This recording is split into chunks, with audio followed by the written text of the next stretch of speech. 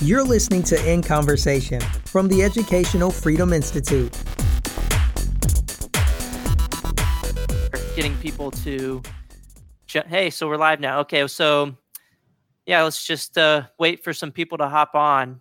Awesome. Yeah. And Matthew, I don't know if you want to do introductions while we're waiting for people to hop on, or after. It doesn't matter to me. Yeah, let's do that. So I'm Matthew Nielsen, and I'll moderate the conversation here. We're going to talk today about the Hope Scholarship in Florida.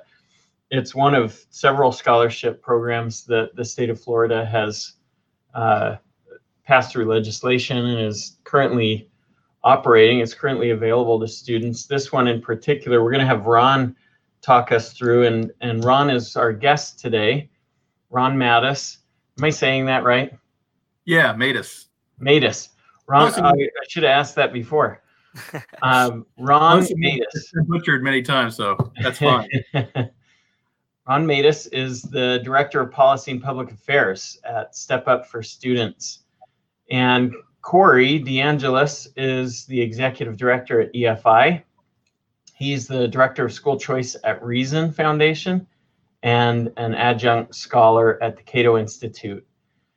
So coronavirus is taking up a lot of airtime nationwide. And so issues like this, the Hope Scholarship is one that's kind of getting buried or just lost in the mix.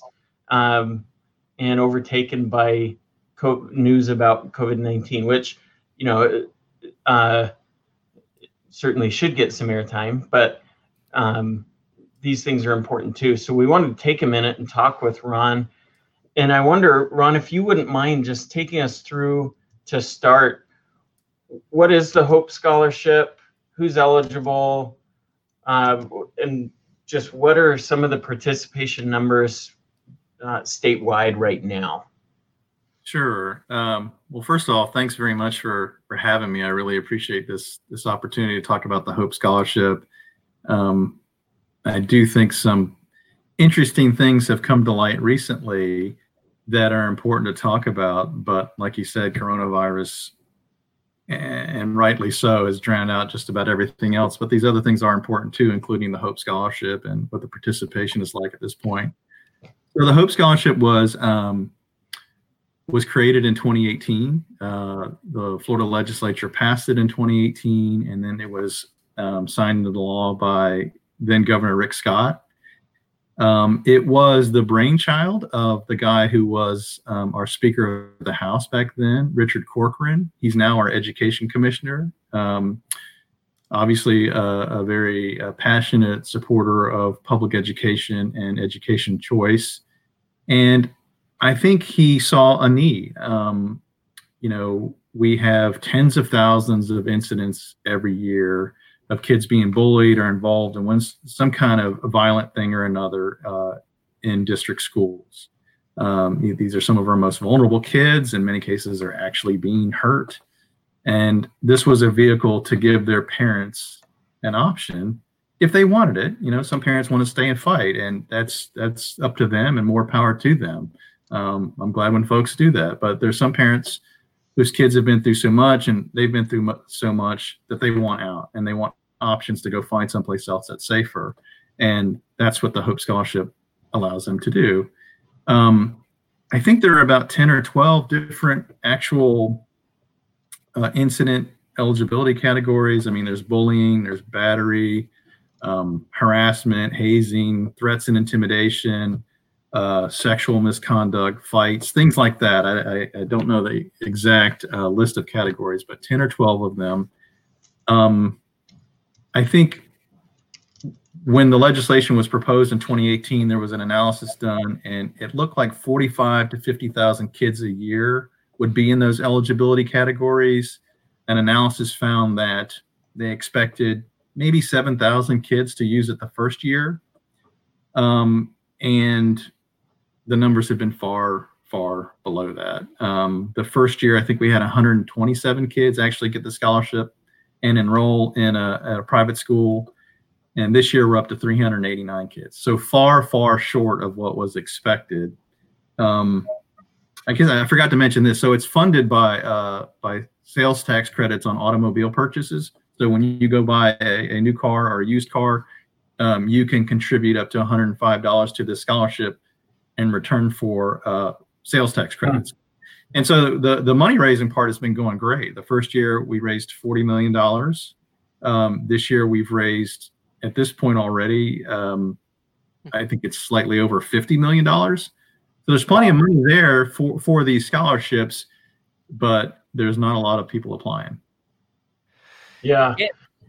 Yeah, I just want to say this. I mean, this seems like a good idea. I don't see why there isn't, a lot more of these types of programs throughout the United States. I mean, if you ask parents why they choose private schools for their kids, a lot of the things they rank, safety seems to be at one of the top of the things on the list, way above things like standardized test scores. So I'm surprised. I mean, I've heard other pushes for programs like this throughout the United States, but this is the only one that I know of, in Florida. And I'm also surprised that, there's only about 300 students taking advantage of this program when it looks like, let me pull it up right now. If you look at the pie chart for this on EdChoice, 83% of the students in the state that are, student age population are eligible for this program. So it makes me wonder, why aren't more students taking advantage of this? Ron, do you have any theories for why that could be? Is there information suppression going on, or is it,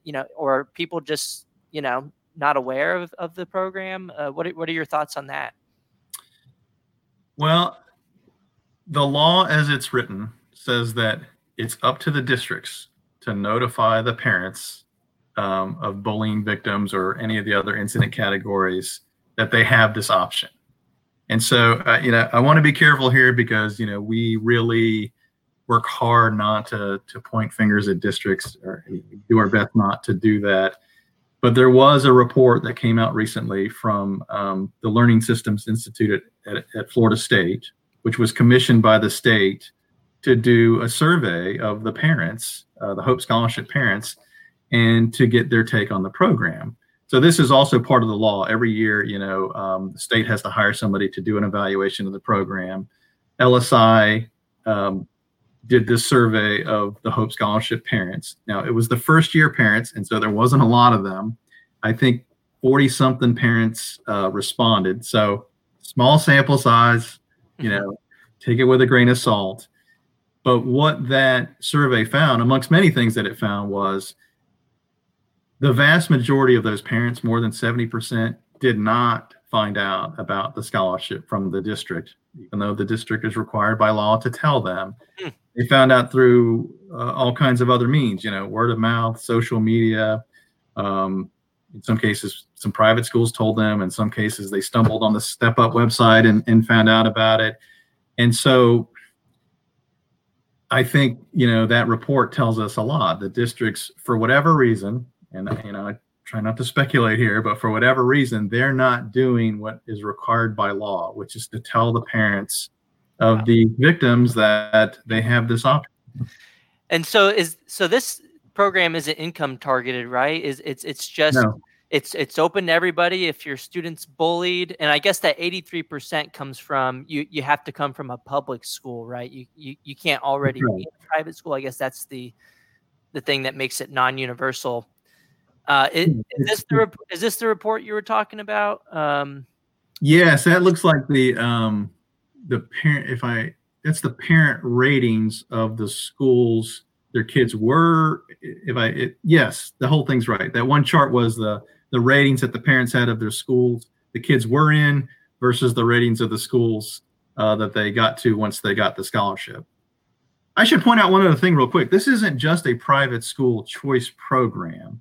I mean, if a kid is eligible because they've been bullied or fall into any of these other categories, they can also go to another public school, if there's capacity, or they can even within their district, or they can go to an out-of-district school and get a $750 transportation scholarship. So I think that's important to add. This isn't just a private school choice program. It offers options in both public and private schools.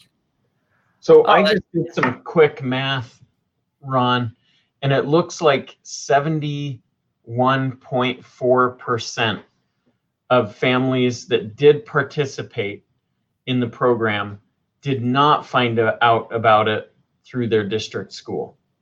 That's right. That's right. A very, overwhelming majority. And the legislation says that the schools, that should be the primary source of that information getting to the families. Is that right? That's right. It's very clear. Once the incident is reported, then the districts have to investigate. And then either at the conclusion of the investigation or within 15 days, they have to tell the parent, regardless of what they found, by the way, but they have to tell the parent, you have this option, and they have to give them what is called a HOPE notification form so they can fill it out and turn it into the SFO and begin the process of getting a scholarship if that's what they want. So Ron, in theory, if I'm living in Florida and my student is attending a public school, could I somehow get one of these scholarships for my child, even if there's not severe bullying going on, even if they just kind of, maybe they were upset at school one day? How stringent is the regulation or the law in determining, if you qualify for the program or not? Is it just, I feel like I was bullied today, therefore I get a scholarship, or is there actual hard evidence that has to be presented in order for that child to get the scholarship? Could you talk a little bit about that? So there is no requirement that the incident be proven. So it could be, and this is one of the criticisms of the program for the beginning. Some people said, well, anybody could go and just complain and get a scholarship to get out. It does not hinge on whether there's evidence that this happened or not. From what I can tell you, I've talked to maybe a dozen HOPE parents. I reached out to them randomly last year because I was kind of curious what's going on. So, before this report came out, and I heard the same thing. All these parents, virtually every single one of them said, well, the district never told me about it. Had I not stumbled by accident on this scholarship, my kid would still be beaten up. And there was a range of incident severity, I guess you could say, amongst the parents I talked to. And I think you'll also see that in report if you go through it, because there's enough details in there you can kind of tell. Some of these are kind of more garden variety bullying, the kind of things many of us have experienced probably when we were kids. Mm-hmm. But there's some that are pretty extreme and, very moving, just really horrible things. But to your question, there is no requirement that the district, find out for sure that there was evidence of whatever the incident complaint was. So essentially, at least in theory, if nothing gets stopped in the future, this could turn into a bigger program than the Florida Tax Credit Scholarship Program, which currently serves 108,000 students. Based on eligibility alone, if there were enough. If there was enough funding from the vehicle funding source, could this program be bigger than any other private school choice program in Florida? I don't think that's correct based on the statistics I've seen. So from what I understand, based on those, whatever it is, 10 or 12 incident eligibility categories, there's somewhere between 45 to 50,000 incidents in those reported incidents in those categories. So, that's a far smaller pool than the Florida Tax Credit Scholarship, which would be well over 1 million kids would fall under that income eligibility threshold. A far smaller pool than even for the McKay Scholarship for students with disabilities, where there'd be several 100,000 kids. So I don't think based on the incident eligibility categories now, mm-hmm. that it could grow to be bigger than those programs. But at least they were unreported, it would still, even if you were only capturing 25% of actual incidents because they just go unreported, you're still only looking at a couple 100,000 versus 1 million potentially for these other programs, the tax credit scholarship program, for instance. Go ahead, Corey. had something. Yeah, I was going to say, but like, if we're looking at the reports as they exist today, that'll be a smaller number than if we said, okay, well, what if parents started reporting these things at a much higher rate in the future? Theoretically, it should be that we could access a much larger pool of students than the amount of students who are, just based on eligibility threshold, that 83% that we saw at the EdChoice website. But I mean, that would be contingent on funding. It would be contingent on people actually, reporting a lot of stuff, whether it's going on or not. So yeah, I mean, but what really amazes me is just how small this program is. I mean, it's existed for not too long now, but we still only see 300 students. Around 300 students using the program. I would have expected it to be a lot bigger, and I would have expected other states to start copying Florida. I thought it was a great idea. Let's dig in on that just real quick, because I want to make sure we get that right, Ron. What's the actual participation number? Because EdChoice doesn't seem to agree with FSU's report, or maybe I'm reading it wrong. Maybe 300 is the right number, and 127 is just first-year participants. What's the real total number of participants right now? Do you know? So year one was 127, got the scholarship and enrolled in a private school. Year two, at the moment, it's 389 is our latest number. Okay. So that's the difference. So this report is really just reporting on that first cohort. Yes, that's right. That's right. And so at some point they'll have to do, a second year report. So hopefully they'll get, more responses, and we'll be able to tell whether the same patterns hold true. I mean, I don't want to leap to conclusions, until they do their survey and we see the data. But based on the anecdotal information that I've seen, and again, I reached out, talked to a dozen parents randomly, and then I have friends, too, whose kids have been bullied, and I've asked them multiple times, well, did the district tell you after you complained that you had this? No, never told me. I'm like, well, if you want that option, you should ask, because you do have that option now. So Ron, since the competitor, the district, is not providing a lot of information about their competition, which from an economic perspective, that kind of makes sense. Do you think there's some role for outside organizations to kind of step in and say, hey, look, this program is available? Is this kind of like, a role for Step Up for Students or EdChoice or other types of organizations, or maybe even Educational Freedom Institute would have a role in helping promote this message? And if so, is there a particular way you think is the best way to reach families to do that? Well, that's a great question. So I do think there are many things that can be done to, one, raise awareness, and then two, maybe spur, prod, incent, I don't know what the right word is, districts to do what they're required to do by law. I mean, there certainly can be some publicity campaigns and marketing campaigns. We've done a little bit of that. We've got an excellent marketing team at Step Up. I don't know all the details, but I know they've done some of that, just like they do for all our scholarship programs. But they could ramp that up even more if they wanted to. I think other groups outside could definitely do that as well. For what it's worth, I do think, and I want to say this respectfully and humbly, because this isn't my lane, but I do think there's a place for policymakers who care about this program to use the bully pulpit, not intended, to raise awareness that, hey, it doesn't appear like districts are doing what they're supposed to be doing. I know the DOE last spring sent out a memo to the superintendents reminding them, hey, this is what you got to do under the law. Perhaps it's time for another one of those memos, maybe multiple memos, maybe other forums where this issue could be raised.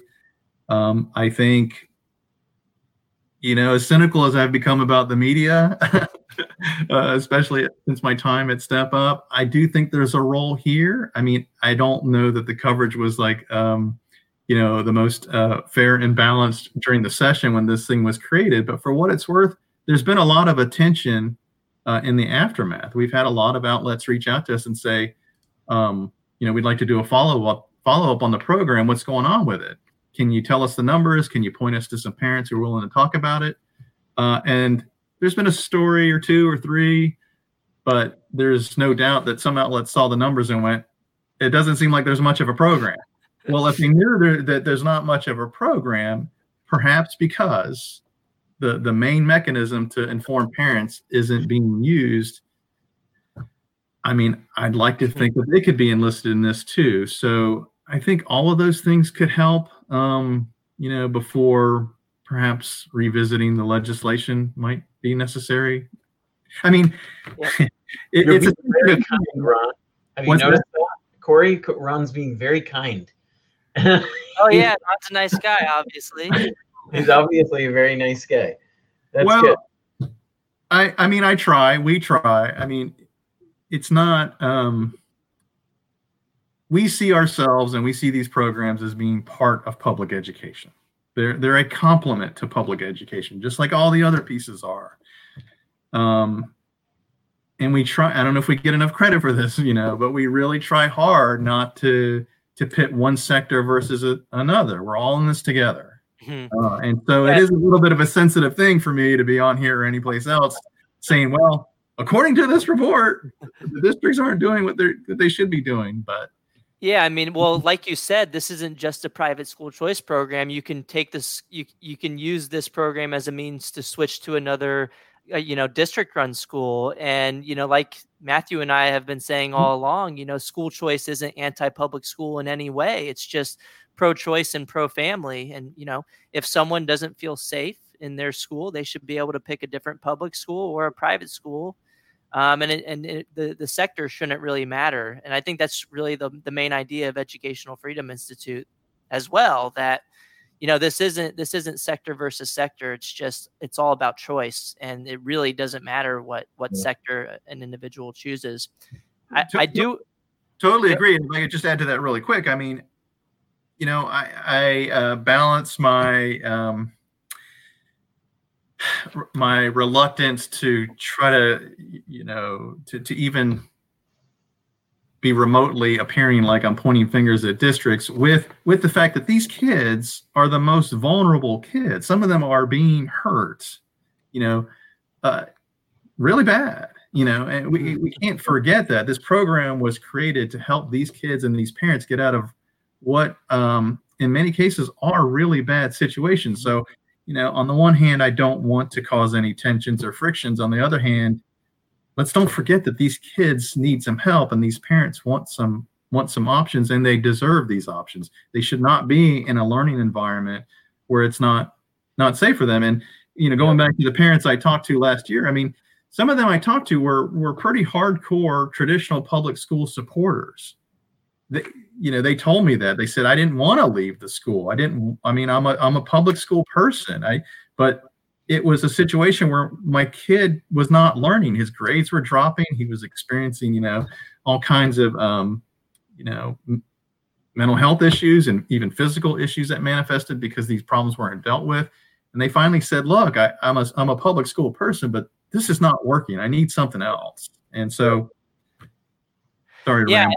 Yeah, I totally see where you're coming from. And, I said this from the beginning. I think more states should have programs like this because, parents choose schools for tons of different reasons. There's multiple dimensions of school quality, and safety is one of the most important factors, that for parents choosing individual schools over other schools. And look, it's really hard to learn really well if you don't feel safe when you're going to school each day, and mental health is really important as well. And I think school safety plays into that a lot.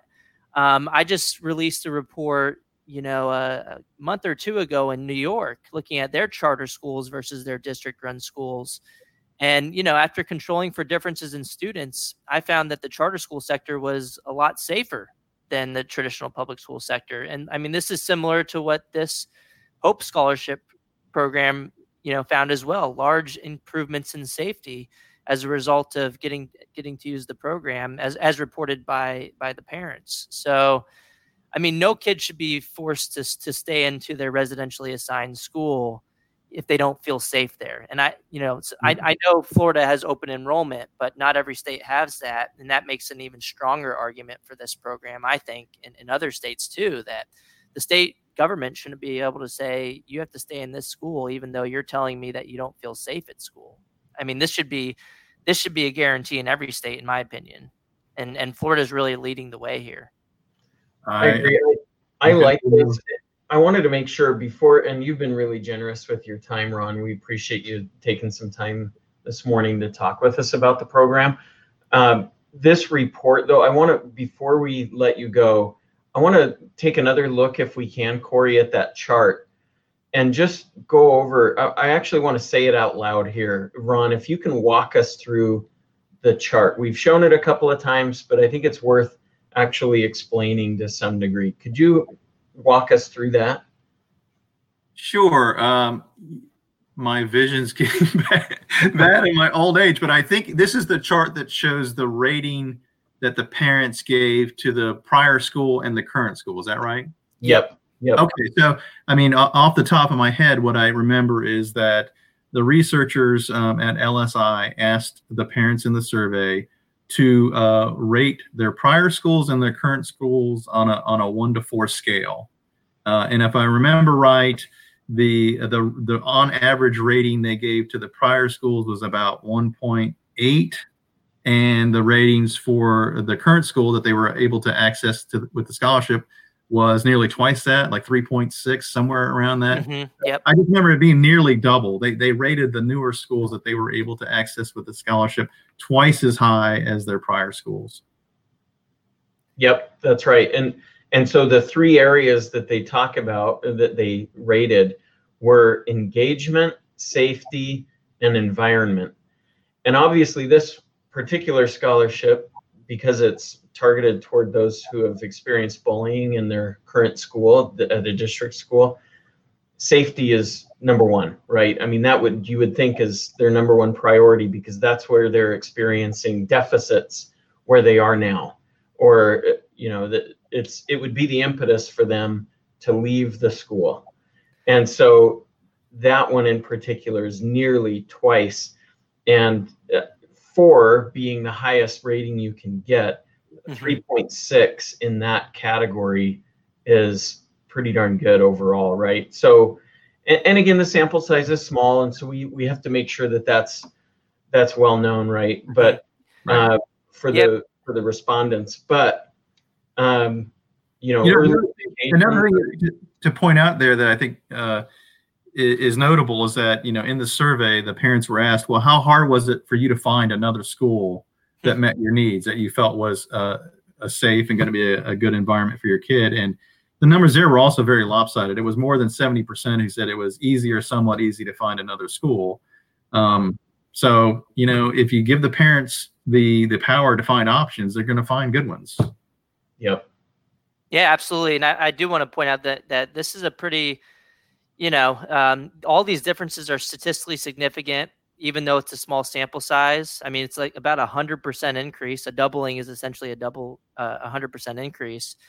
And it's pretty rigorous in that this is comparing the same students prior school to their new school. So we're not comparing different populations of students here, which I think makes it a rigorous study, because it's comparing your own school, the same student school to the new school. Instead of comparing 2 different populations of students, which is, helps with the credibility of the study. And then this also matches a lot of the random assignment evaluations of private school choice programs. I think there's only 3 existing random assignment studies on this topic, and they all similarly find big increases in reports of safety as reported by parents and students. So this is just showing, this is mirroring the existing literature on the topic. But yeah, it's 11:30. I want to thank Ron for, giving, the time flies when you're having fun and talking to nice guys like Ron and Matthew. So yeah, I want to thank Ron for coming out and virtually meeting with us. Hopefully we can meet in person in the near future once all this stuff blows over. That would be awesome. Thanks for giving us all this in-depth information about the Hope Scholarship Program, something that I've wanted to learn more about. And, one of the programs I think other states should emulate as well. Yeah. Well, thank you very much. Well, Matt, thank you. Corey, thank you. This was great. I'm so appreciative that you care enough about these things that you want to dig into them deeper and share that information with your audiences. If you ever got any more questions or need anything, just let us know. We'll help you out. Thanks, Ron. Thanks, guys. Right. Good one. Y'all take care. Bye-bye. Thank you for listening. You can find EFI online at efinstitute.org, on Twitter at @EF_Institute, and on Facebook at Educational Freedom Institute.